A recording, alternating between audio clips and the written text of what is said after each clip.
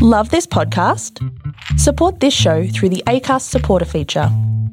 It's up to you how much you give, and there's no regular commitment. Just hit the link in the show description to support now. Tired of ads interrupting your gripping investigations? Good news. Ad-free listening is available on Amazon Music for all the music plus top podcasts included with your Prime membership. Ads shouldn't be the scariest thing about true crime. Start listening by downloading the Amazon Music app for free or go to amazon.com/truecrime ad-free. That's amazon.com/truecrime ad-free to catch up on the latest episodes without the ads. This is Monsters Who Murder, Serial Killer Confessions. Police found 27 corpses. Australia's worst serial killer. Even though I didn't want to get in the car, I had to. With Amanda Howard and Robert McKnight. Hello and welcome to another episode of Monsters Who Murder, Serial Killer Confessions. I am Rob McKnight and I'm thrilled to say we're doing it again, and I'm joined by the serial killer whisperer, criminologist and best-selling true crime author, Amanda Howard. Hello, Amanda. Hello, stranger. How you going? I know it's been like that. Life is a complicated beast that gets in the way of what we do here, but we shall try to get 2 episodes out very quickly back to back. So it might not even be a week away before the next episode if everything goes to plan, and I really hope it does. Yes. Seeing that we both have such crazy lives and with all this stuff coming in on us, it'll be fun to see what we can achieve and what will come in the new year as well, I guess. Yeah, and look, I know you, and I certainly want to keep going over the festive season. I just think people have been very kind. They've been very patient. So over this period, we'll give them a bit of Monsters Who Murder lovin', maybe. Is that a thing? I don't know if that's good or bad. You know me, always with the bad jokes. Yeah. All right, this is an interesting case because we're going to do something different. Before I tell you details of the case, I'm going to run part of the 911 call. Let's have a look. 911, what is your emergency? CHP transfer. Chief is on the line. Hello, can I help you? Hello? Yeah, I just got home from work, and my wife wasn't there, which is unusual, and my kids should have been there by now from, daycare. So I was like, oh, maybe she went on a walk. I couldn't find her, so I called the daycare to see what time she picked up the kids. The kids were never picked up, so I got freaked out, so I hit, the Find My iPhone app thing, and it said that it showed her phone, at our end of our driveway. We don't have really good service. Okay. Not the end of our driveway, but the end of our street. So I just drove down there, and I saw her phone with her headphones because she started running again. And I found her phone, and it's got, hair ripped out of it, in the headphones. So I'm, totally freaking out, thinking, somebody, grabbed her. Okay, what's your address? Redding. Okay, what's your last name? Yes. Papini, P-A-P-I-N-I. And your first name? Keith. K-E-I-T-H? Yes. Okay. And did you go pick up your children? No, I'm going to call my mom and have her do it. Okay. What's your wife's name? I'm going to, knock on every door. Sherry. S-H-E-R-R-I. And same last name? Yes. She white, female? Yes. What's her date of birth? It is June 11th, 1982. Is her vehicle there, or does she not have a vehicle? She has a vehicle at the house. Okay, the vehicle is at the house? She's running. How? Okay. Yes, I'm in it right now driving, and I took a picture of her phone on the ground before I picked it up. Okay, how tall is she? 5'3", 5'4". That was Keith Papini on November 2, 2016. When Papini arrived home at around 5 p.m. on that date, he came home to find his Redding, California home in silence. Usually his 34-year-old wife, Sherry, would greet him, along with their 2 children. At first, he assumed his wife had perhaps taken their children out on errands. But when he called the preschool, he was told that Sherry had not collected the kids that day. Keith then rang Sherry's phone numerous times before, as you heard in that call, he used the Find My Phone app and located the phone and earbuds near a local hiking trail known as the Oregon Trail. It was then that he rang 911. Let's take a listen to the rest of that call. How much does she weigh? 100 pounds. Eye color? Like a bluish blue. Okay, hair color? Blonde. Do you know what she was wearing? Is there No something idea. she always wears? I'm assuming she went running, so Okay, probably is there- running athletic type clothes. Okay, there's not an outfit she always wears or anything like that. Does she run with a dog or by herself? By herself. Okay. What time were the kids We just started running again, and we live in a... No, When's the last time? When's the last time you heard from her? She sent me a text asking me if I was coming home for lunch. What time was She's got a that? whole bunch of mixed...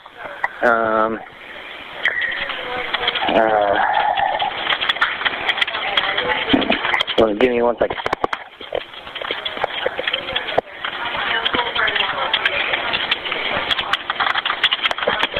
She sent me a text at 10:47 asking me if I was coming home from lunch from work. And I said, sorry, long day. And that was the last. Never spoke to her on the phone, never any other contact. Okay, and what time are the kids supposed to be picked up? Way before 5:30, she usually goes at like 4:45. Okay. 4:30, 4:45.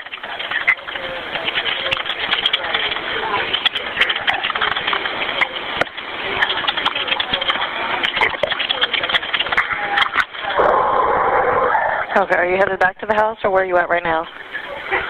I'm at the end of the driveway where I'm at the Old Oregon Trail and Sunrise where they meet, because that's right where I found her phone on the ground. You're telling me that something happened to her is the way I'm looking at it. Then there was hair like in the headphones, like it got ripped off of like the ground. Yeah, no, I understand. Okay, I'm sorry. I know you're trying to keep me calm, obviously. Yeah. What kind of vehicle are you in? I'm in a black Kia Optima.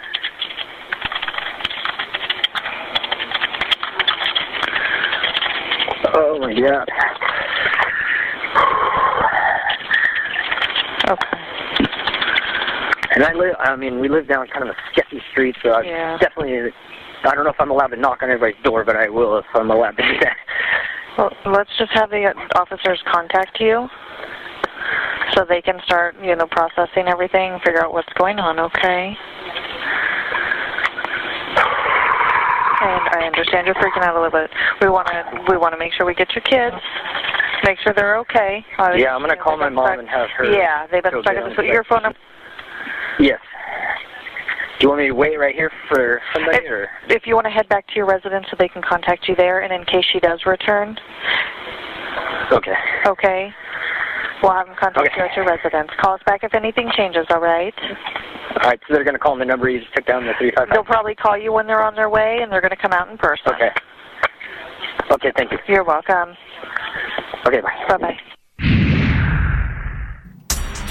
And so began a massive manhunt for Sherry Papini and her captors.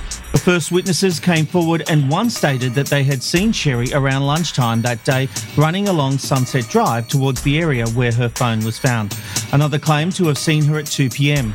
The following day, a huge air and ground search began of the Oregon Trail area, as well as interviews with almost 300 sex offenders registered in the area.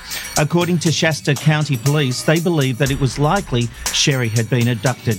The case garnered national and international attention, and soon a reward of $50,000 was posted for information regarding a person or persons who had taken the woman. It is interesting to note that a week into the missing persons case, Keith Papini was interrogated by police and submitted to a lie detector test, and he was cleared as the person of interest in the case. For 3 weeks, the woman's disappearance was a lead story on many national news channels, and then the unthinkable happened.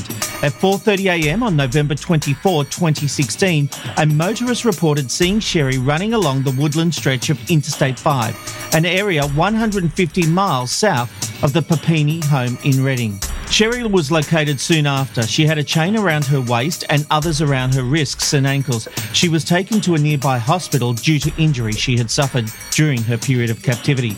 Her injuries included extreme weight loss, injuries to her arms and legs, a broken nose, skin rashes, and a branding. Many people rejoiced at the woman's return, and everyone was eager to find out what had happened to Sherry during the 3 weeks since she went missing. Sherry told police that she had been abducted at gunpoint by 2 Hispanic women. She was unable to provide any details about their appearance, as they kept their faces covered the entire time that they had kept her captive. She claimed to have been beaten severely, her face bearing the bruises from the assault, including a broken nose. She also had her hair cut off and had a branding on her shoulder. She had been starved and lost 40 pounds. DNA swabs were taken from Papini's clothing and came back with both female and male DNA, none of it matching her husband. But then, her story began to fall apart and police, including the FBI, stopped looking for the two Hispanic women and instead turned their attentions to Sherry Papini herself and a suspect that police later described a male acquaintance in Michigan after texts were discovered between the two leading up to Sherry's abduction. In August 2020, through DNA genealogy tracing, police were able to match the male DNA sample found on the woman's clothing to that of Papini's ex-boyfriend. The man was questioned at length and told detectives that Sherry had faked the entire thing. And so, on August 13, 2020, a little before 4 p.m, Sherry was brought into questioning at Shasta County Sheriff's Office, unaware of the information police now had. And this is where we begin today's analysis. Amanda Howard, what a setup, what a twist. I'm in. I knew you'd love this one. I didn't tell you anything about it before we even started. We're doing this differently and we're shaking it up a bit to see how you handle this one, because you've been too good lately. I love it. I'm really invested. Let's go back to the 911 call for a moment before we get into the interrogation. What I found interesting about that was he feels something's wrong. He's trying to remain calm. He certainly had an air of believability. At no point did I think he has done anything here. Oh, okay. I keep hearing Chris Watts. I'm thinking he's trying to fill in those gaps that I always say that people that are guilty often do. I saw that there was issues with him saying, I don't know what time she rang, and so he's trying to find the exact time. And I felt that there was, he knew something was wrong, but the way that he reacted was very strange as well. But do you think, we all react differently. You never believed that it could actually happen, right? So even though he's starting to see some evidence of the phone and everything like that, he's thinking, what else could this be? Am I wasting the police's time? So, to call 911 is a very big deal. And so when you've made that call, you're trying to justify not only to the operator, but to yourself why you've made that decision to call. And a nervous energy would be filling in. And I felt we went on a journey with him through that, where he's looking at it more and more and thinking, this isn't adding up. I was right to call. Something isn't right here. Yeah, I mean, it doesn't help that the 911 operator, and they always are calm and collected, and she's asking all of these questions, and he's trying to think about the answers before he says he has no idea of his wife's date of birth and all of this sort of stuff. And as you say, I'd probably be guilty of that. Yeah, Amanda, can you confirm that in the background? I still don't know yours after, 35 years of friendship, 40 years of friendship. Yeah, we're getting that old now. And you are right there, because there is so much going on. And as we know, he arrived home just after 5, and this call's made at 5:45. So he has spent 3/4 of an hour justifying what's going on and him trying to find those answers. So, it's interesting how this goes, but it also shows how he reacts, because what we're going to see soon is just so different, and it sort of lets us understand him a bit more. Okay, well, unusually, we start this interrogation with both Sherry Papini and her husband, Keith, in the interview room with a detective and an FBI agent. Sherry is sitting diagonal to the camera. Keith is facing towards the desk. The officers sit on the other side of the table. As the interview begins, Sherry moves closer to Keith as she claims the details of the kidnapping from 4 years ago are getting foggy. The lead detective then goes through photos of a few possible female suspects in her kidnapping. With that, we started looking at different people and who might be involved and just trying to figure it out. And I wanted to show you this picture. And obviously, people can change their weight, people can change the color of their hair. Don't. Just because the photo might be a little bit different, as you know, women like to change their hair and their makeup, their weight can change, so that might be a little bit different. But we wanted to take a look at this six-pack and see if you recognize anybody. See these 6 photos. You don't feel like you have to provide an answer. There's no right or wrong answer. Just let us know if you see anybody in this photo that you do recognize, and if you do, we'll talk about how. Okay.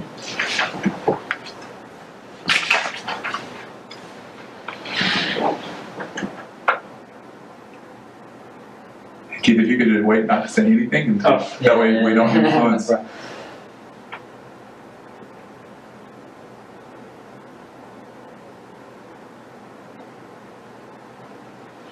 I don't think so. So nobody jumps out? I mean, this one a little bit, but Can you say this one a little bit? Which number is it? number 3.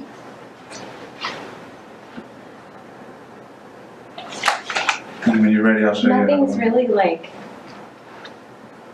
There's nothing in there that says, oh yeah, that's her. no. Okay. Interesting. Watching the video feed of that, Amanda, she looks pretty intensely at some points of those photos and even points someone out as a possible suspect.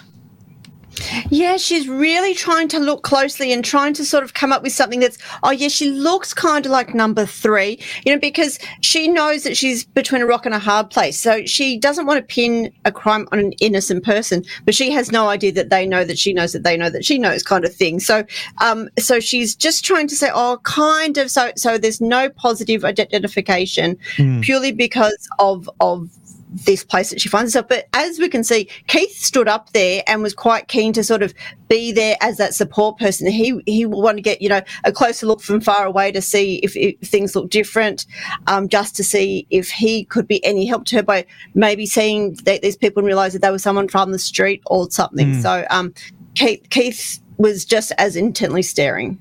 Yes, absolutely.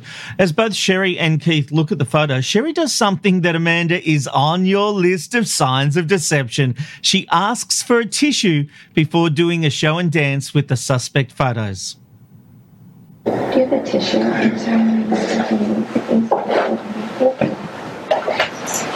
I'm sorry. It's hard because the other photos are distracting me. Can you give me another piece of paper, if you don't mind? Another piece? Yeah, I want to cover. Like this one upside down? Yes. I want to look at them one by one. Sure. It's easier. A little distracting. There we go. Thank you.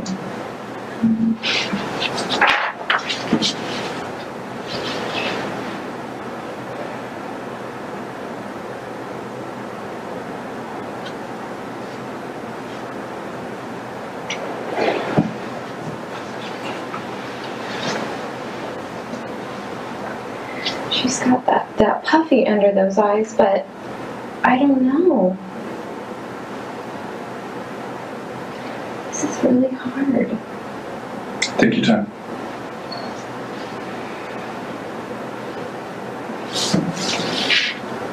I mean, for her, like I said, if it's even close, it's worth telling you guys, obviously, to look at it, right? Or, well, no, it's just, it need to... obviously, we know they're masked. We know there's already hurdles to come about. Just another tool, another way to... Just another... And obviously, because you don't know the people. If you knew the people, then we can show pictures, but... Let me try that trick with this one. That's a little easier. Yeah, I don't know. For some reason, it makes it harder when you're looking at like a crowd of... Okay, just to explain for those listening on the audio feed, she's using various pieces of papers to take the multiple images that are on the page given to her by detectives, and she's trying to isolate them. So she's using pieces of paper to show one of the photos at a time, which sort of makes sense, Amanda. It does seem like she's doing her best to hone in on certain photos on the pages she's been given. You would honestly believe she's trying to find a suspect here. Yeah, absolutely. And Keith is falling for hook, line and sinker. Oh, yeah. He's even saying, if you would see the person, you'd probably know what they look like. And she's going, oh, yeah, that one's got slightly puffy eyes like I think they had. And we're talking 4 years later, and she's saying that they had puffy eyes, and that's all all that she could see. So she's really doing a song and dance. That the tissue is now squashed into her sweaty hand, so it will die. But she sort of used it very, very briefly. But it's just now the start of this show is sort of coming out, because she now believes that they're, there to support her. Take your time. It's okay, Sherry. Take as long as you need. It's taken us 4 years to get here. You can do this. And they're encouraging this because this is beautiful for the trial. Tired of ads interrupting your gripping investigations? Good news. Ad-free listening is available on Amazon Music for all the music plus top podcasts included with your Prime membership. Ads shouldn't be the scariest thing about true crime. Start listening by downloading the Amazon Music app for free or go to amazon.com/truecrime ad-free. That's amazon.com/truecrime ad-free to catch up on the latest episodes without the ads. Well, for the next 20 minutes, the detectives take Sherry through a collection of photos, most of which she claims look very similar to the house owned by the woman who abducted her. Once the detectives get her confirmation, they then lay a few things on the line. We're showing you all of this because ultimately this is the house that you were at. We talked to the people who live there. We found the house. We found who was involved. We talked to who was involved. We talked to family who knows that you were there, and talked to a couple people talked to one guy who did see you during this event. Unfortunately, there's a lot of truths. There's a lot of things that were said that we have always confirmed. That we've always said. There's a lot of truths, and then there's some unknowns. Like one of the simple ones, like, well, this description of the bathroom is just weird. Like that was like an argument in all of our offices where we were sitting there like this part's weird. But then we find a house with it. Then the all thread through the thing, that's just weird. It's unique to this place. Like that's a pretty custom. You can't just go out to IKEA and buy a closet that looks like this. Yeah, exactly. Right. So once we have all those things and we start talking to the person who lives here, who had lived there, who still lives there, start talking to his family and starting that whole investigation, peeling one thing back after another, doing the same thing we've done for the last 4 years. It led us to a specific person, but not a female. It led us to the car that picked you up, but not an SUV. So there's lots of different aspects that are truths and falses. And we're to the point now that nobody would have ever imagined that this would have blown up the way that it did. So I've been a cop 15 years. I've never seen the media scale that this garnered pretty quickly. How long have you been in law enforcement now? 12 years in the Bureau. So, like, of the minds, Brian, who've been around 20 plus years, people who've been in my office like 25, 30 plus years, the media attention that this got out was insane. So I think with that being said, some choices and some decisions ultimately changed the original path of what happened.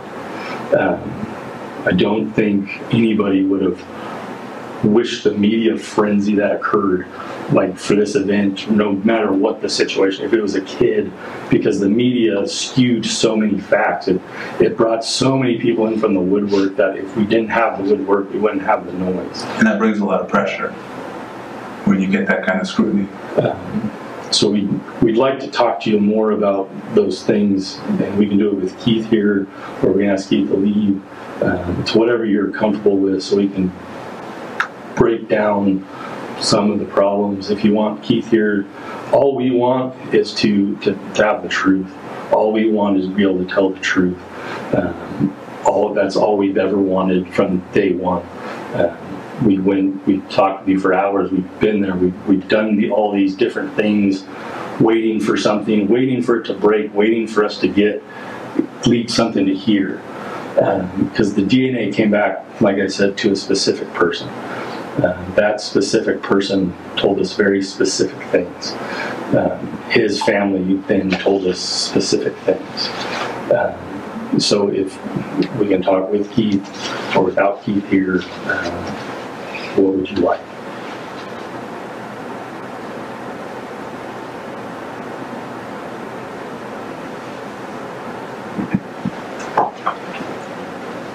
It's completely up to you. Oh, Amanda, I love how... So we're, 30 minutes in now? Her silence is deafening there after she had raved on and on and on, and they're basically saying now she hasn't been telling the truth. Yeah, it's when a police officer brings up truth in an interrogation, you know you're done, basically, because they've let you talk. As you said, half an hour she was going on with these women's photos and what they possibly could have looked like and what they did and everything, and they're going, okay, there's your story. It's out now. Now we're going to come and tell you what really happened, and we know who the DNA comes to and everything. And so now it's like, do you want Keith to stay in the room? She obviously wants to ask them, what do you have before I decide? But she can't do that. So she's in this rock and a hard place even more so now because she doesn't know. She's just been blindsided because they had lulled her into a false sense of security that she was okay. And we see this happen because during that time, Keith was sitting further and further back away from her. Like he was literally standing on top of her and was told to sit down at the beginning of that. And she reached out for his hand and he didn't take it. Yeah. Yep. Exactly. So he's like, whoa, there's something going on that I have no idea about. Why he's in the room, I have no idea, but it's just fabulous. And I like having a different sort of interrogation happening, you know, but she doesn't know what she wants to do because she wants to have them say, yes, you're a poor victim here, but she's thinking that maybe they do know the truth, but she wants to confirm that before she wants him to stay or not as her support person. So, because this is going to destroy their relationship if she realizes that they know what she did. So that's very, very confusing. But yeah, so it's interesting how this is starting to play out. Isn't it just? We just stopped that clip waiting for Sherry to decide if Keith should he stay or should he go? I don't know which way I think she'll go, Amanda. Yeah, well, which way will she go? I do this to myself sometimes when I'm researching this. I think, okay, what do I think she's going to do to see if I can guess where she was going? But I sat on that one for a while. It's like, oh, I don't know which way she's going to go. It's going to be interesting to see what happens. So, and she's literally there in that silence, isn't she? While she's trying to think, she's there. Okay, what have they got? Yes, it'd be good to have Keith for support, but if they start throwing big accusations out, this is going to change that dynamic. If he's out of the room, he won't hear these allegations, and maybe I can talk my way out of it. Oh, you're so good, Robert. I'm very proud of you. You're kind of getting there. So I don't think you need me anymore. Well, let's see what she decides to do. And like I've always said, I wanted you to have a voice. I wanted you to make decisions. I wanted you to control certain aspects. I think I told you that on the first interview we ever had. I never want to bully you. I never want you to believe I'm bullying you. I want you to take back control. That's one of those things. This is the take back control of the interview, which I promised you to do the first time we talked, if you remember that. Actually, we were in Mount Shasta, so the second time we talked. It's been a long road, Sherry, but we just want to talk to you. We can have Keith step out. That's going to make you more comfortable. It's up to you. Do you want to step out or do you want to stay? Obviously, I want to stay. Or we could do a little bit of both. Talk to you alone first and then have him come back in.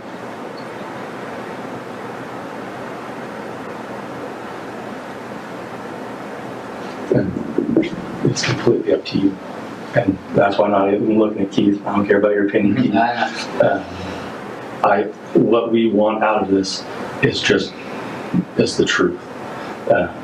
So we can get ahead of some things, so we can help control things, how crazy things got. So the unknown of if I say certain things, what's Keith's reaction? because you don't know what I'm going to say, right? So I don't know Keith's reaction either.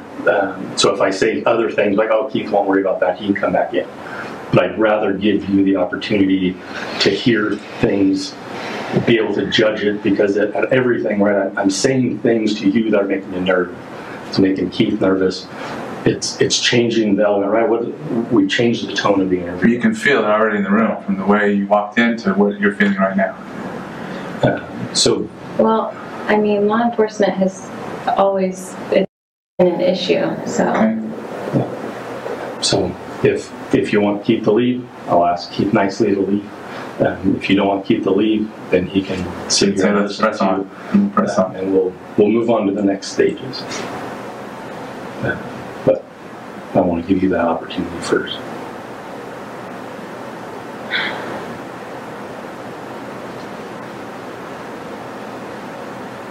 But obviously everything's fearful. If you tell him to leave and what I'm going to say is benign, then we can pull him back in the room. Like, hey, Keith, come back in. This is what we talked about. So that fear of him wigging out. Why is she trying to hide something from me?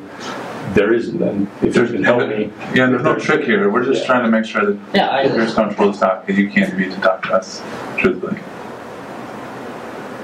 They're asking you. They're not asking me. Obviously, I would want to be here, and whatever needs to come out. And you can change your mind in the future too if you want to change it. It's going to get out. So, like I said in the beginning, you're free to go. So if you wanted to chat with them privately, that's fine too. But we want to talk to you. And we can leave the room, give you guys the room for a couple minutes.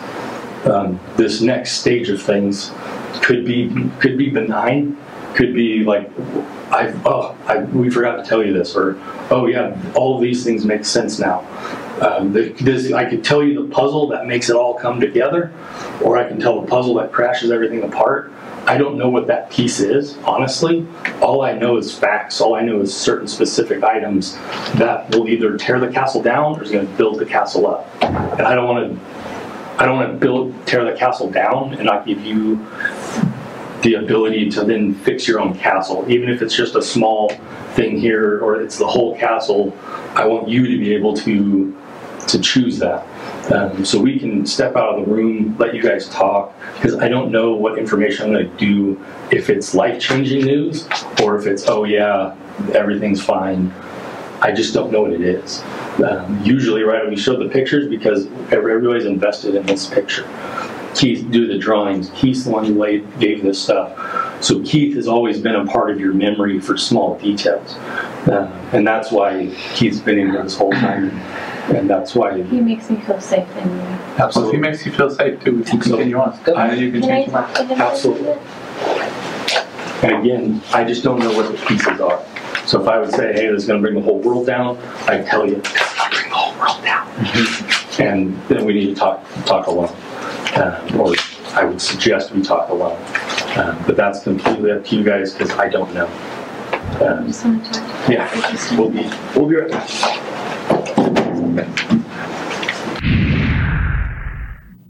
What the hell is this crap? No.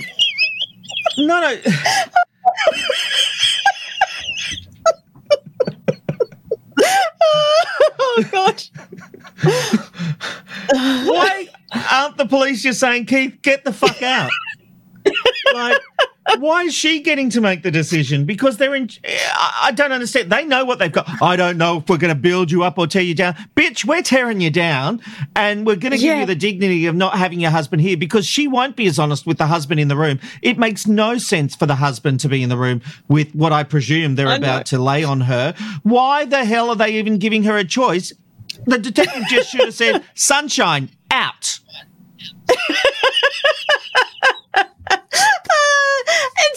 It's twofold. There's two different reasons that they can't be doing this. One is to sort of lull her into a false sense of security, which they've absolutely done. But now they won't shut up. Yeah, they won't stop talking. I mean, she's flip-flopping. She's the only person in the room not talking, and I don't get why. There's nothing in it for the detectives having Keith there. They've lulled them both into a false sense of security, and then he's basically said, bitch, I'm about to tear you down, and do you want your husband here to watch or not? I mean, it's like, there's scenarios I'm thinking of what it's like, but I'm not going to go into that. You know, like... But why do these cops what a waste always of have... time. Well, yeah, but it's not as compelling, I think so. But I love how these cops always have It's always compelling. Don't get me wrong. Always compelling with the clips you choose. But like this guy's got a castle. This guy's got a castle. We've had a guy with a snowball. We had another case where we had the pencil with the eraser on the end. They always have these stories that they want to sort of join, and for him to say, "Oh, I don't know if we're going to build your castle or tear it down," as you said, bitch, we know what we're about to do, and we're going to lay it on you. Do you know what I think? That's a mistake, because if I was being interrogated and he said that, my first thought would be, I'll be able to talk my way out of this. Give them nothing, right? Because he has said, I honestly don't know whether I'm going to build you up or tear you down. Meaning, there's some question marks, but in my head, I'm thinking there's a way out. He has opened the door a little bit to there being a way out of this. I think it's a big mistake. He's lying. He's lying completely. As we say, right to remain silent. That is the number one rule I give to everyone. Don't say anything. And so they've got her all comfy and nice and talking and showing suspect photos and showing that they found the suspect's house and all of this sort of stuff. Wonderful. And, you know, and now we just want to ask you a couple more questions, but we don't know if you want your husband here. It's like, just bitch slapper. Just, you know, I don't know. All right. Just tell her to wake up to herself. Yep. Let's have a look at what happens. Sherry and Keith, they're in the room together. They're having a huddle. They're in the room. What's going to happen? Let's see. The anticipation. You need to stop waiting on the truth. I don't like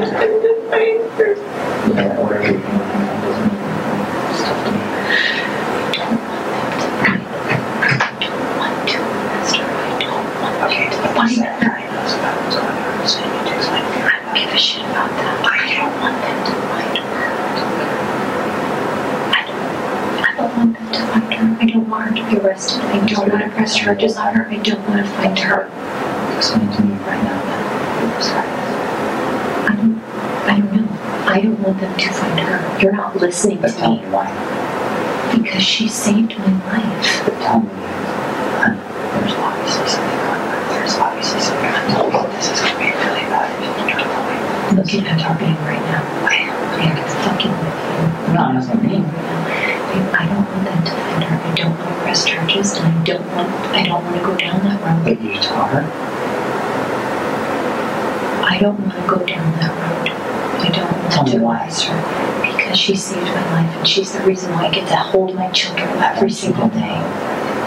And this I don't want to give them the light to the police. I don't want them to wanted her. I don't want them to arrest her. Why? Because she saved my life. So you don't arrest her? They still need to find out who it is.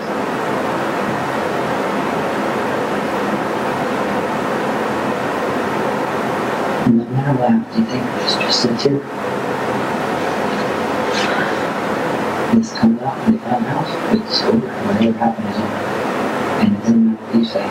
Everything. The girl's gonna get in trouble. So, you need to tell them the truth. Everyone the truth. If you don't want to press charges, then that's up to you.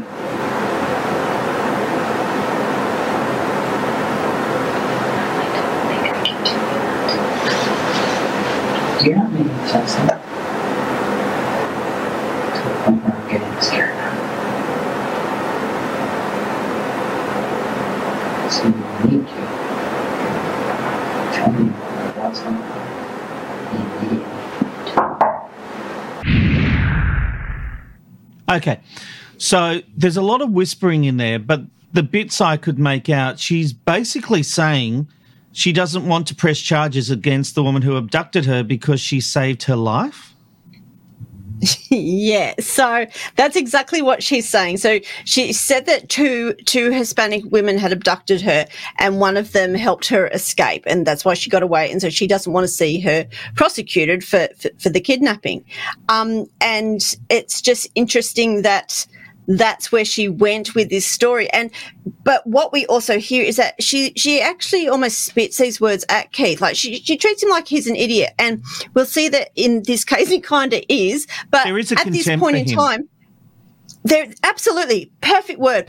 That's exactly what's going on. She is starting to think maybe they know, but she's still sticking with her story, and she was not going to make any sort of outreach of confessions or anything to him.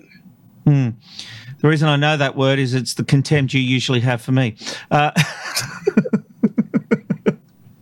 Love you, babe. Look, it is interesting that the officers are about to re-enter after only 2 minutes. Why so short a period of time? Well, I mean, we've seen people come in and be support persons before, and they can be there for like half an hour, three-quarters of an hour usually, but they are outside listening to every word that's being said, and they could see that she wasn't going anywhere but down the same story about the 2 women who had kidnapped her. So there was no use standing outside. It was a waste of time. Okay, so their motivation was they were hoping she might confess to Keith, but that was never going to happen. No. No, not at all. I'm losing faith in these detectives. All right, so the 2 officers return to the room, and as we said, after only 2 minutes, and just keep asking her what she wants to do before they slam her with one thing that is about to change the entire trajectory. I don't want you to find her. We're not going to find her. She's the reason why I get to see my children every day. I agree, but we're not going to find her. She's the reason? What do you mean by that? She means the younger one let her go. Right? That's what you're referring to? We're not going to find her. And we can just skip to the rock into the water and ruffle up the pond if we want to now. Again, this is your last opportunity. This is the last time if you want to do this alone or with Keith. Keith's been through this also on a different level. So I'm ready to move on and throw the dart and throw the rock and see what happens to the water. But Sherry, look at me. What do you want? I don't want her to get in trouble. She's not going to get in trouble. So the DNA came back to James Reyes. The DNA that was on you belongs to James Reyes. Okay. I feel like that was a bit of a mic drop. Who is James Reyes?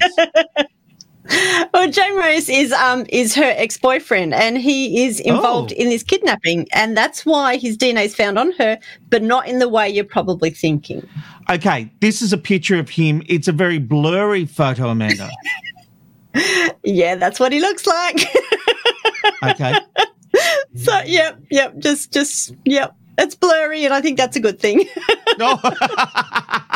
Okay, now I need to know a whole lot more. And Amanda, you want those watching the video to watch also for the change in Keith. Let's have a look. The picture of the table is James Reyes' little brother who died recently. We talked to him. He's been on a polygraph. We talked to everybody around him. We have the rental agreements, phone rental, the car rental agreements. We have everything that says that he said he told the truth. That's James' brother, deceased Nick. So everything, you've told us so many truths in this situation. The reason why you can describe the room is because you stayed in the room in the dark for hours, for days on end. The reason why you lost so much weight is because you stopped eating. The reason why you got a rash on your arm is because you cleaned his house.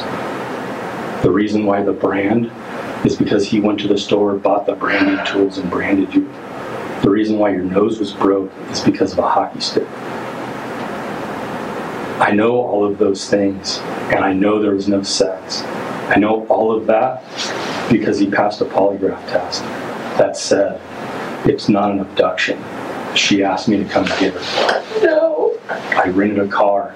No. I drove up and picked her up. He passed the polygraph test, Sherry. If that's not what happened, what did happen, Sherry? I don't know.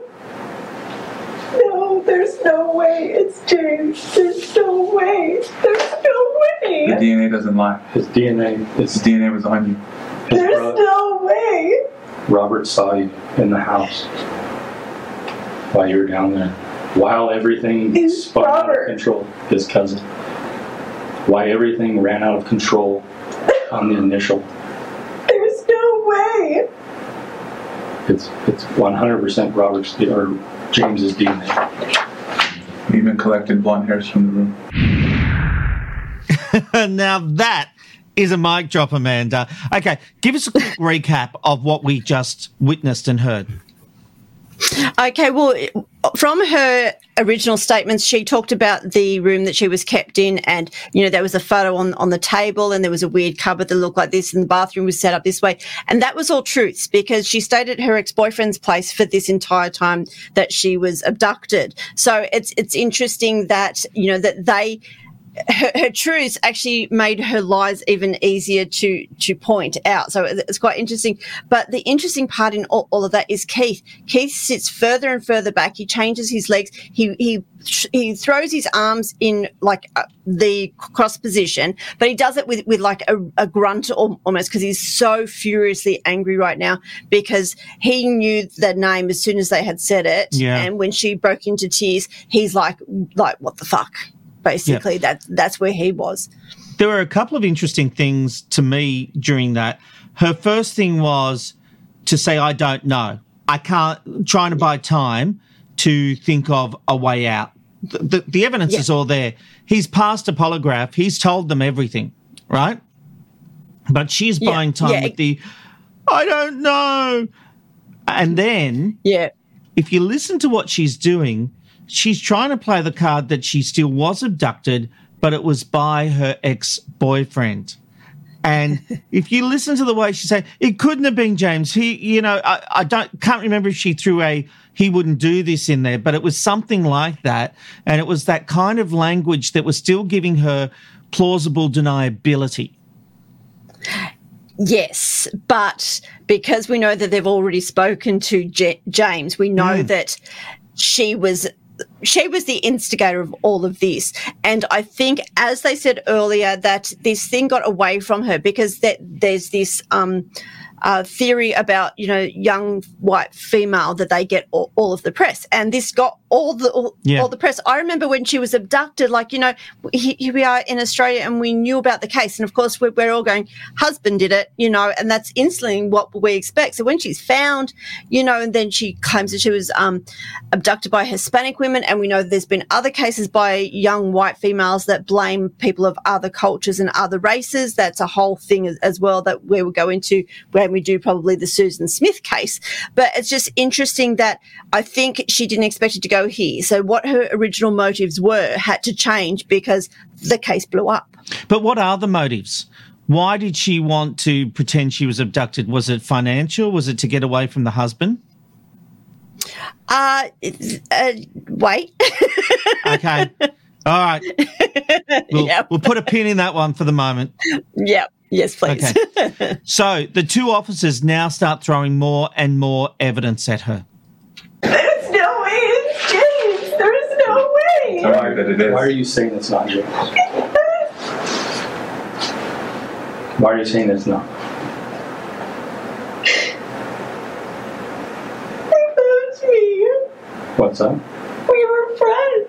Mm-hmm. There's no way. And he came and got you because you asked him. No. When was the last time you had contact with James? His brother died. Brother died in 2017? Is that right? I don't remember. Was it before or after the abduction? Before. When was the last time you saw James?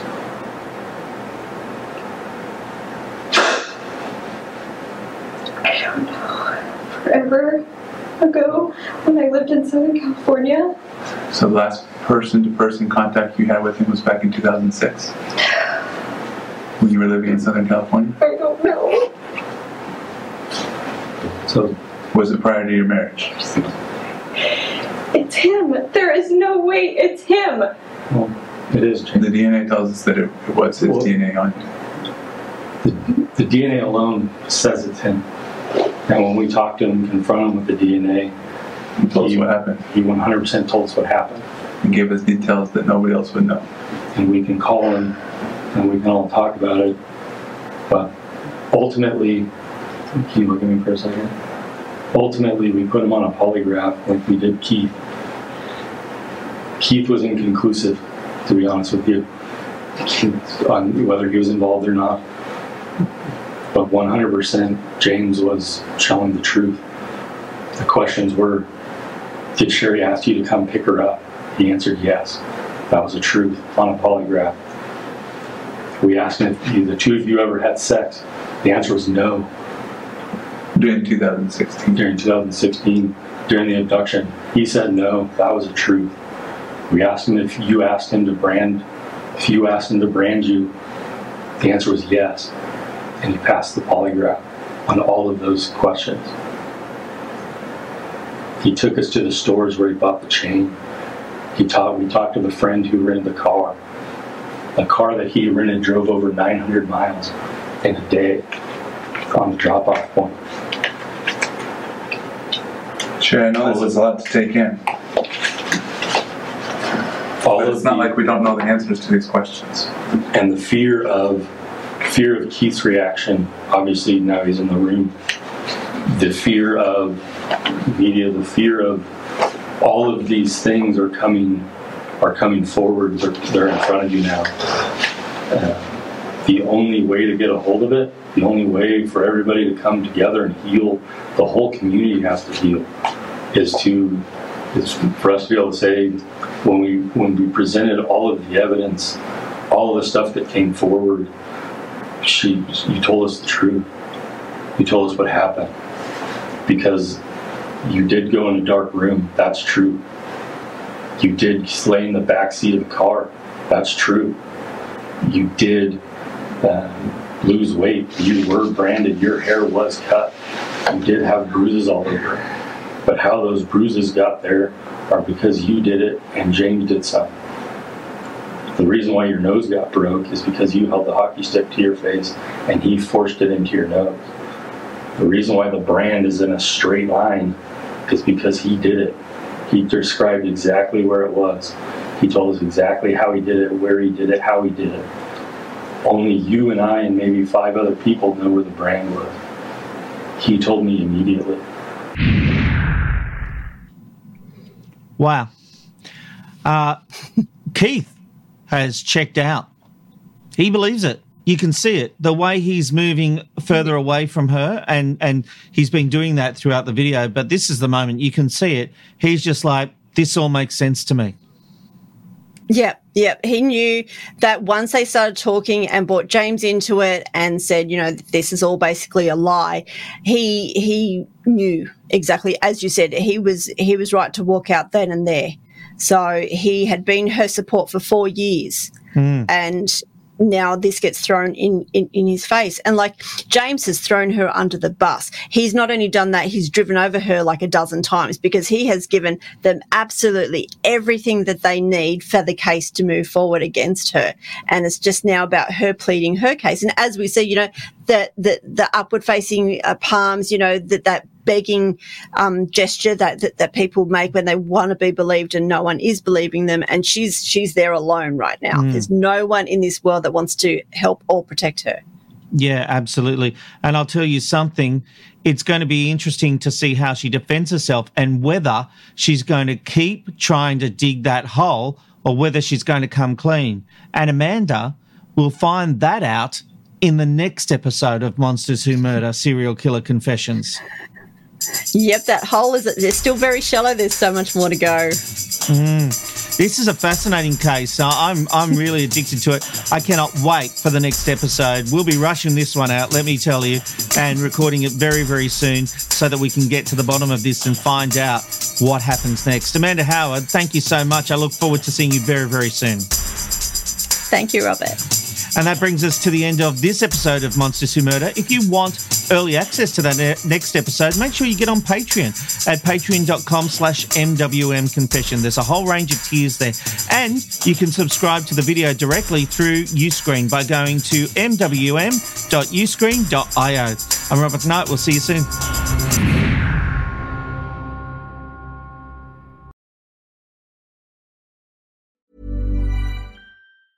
Normally, being a little extra can be a bit much, but when it comes to healthcare, it pays to be extra.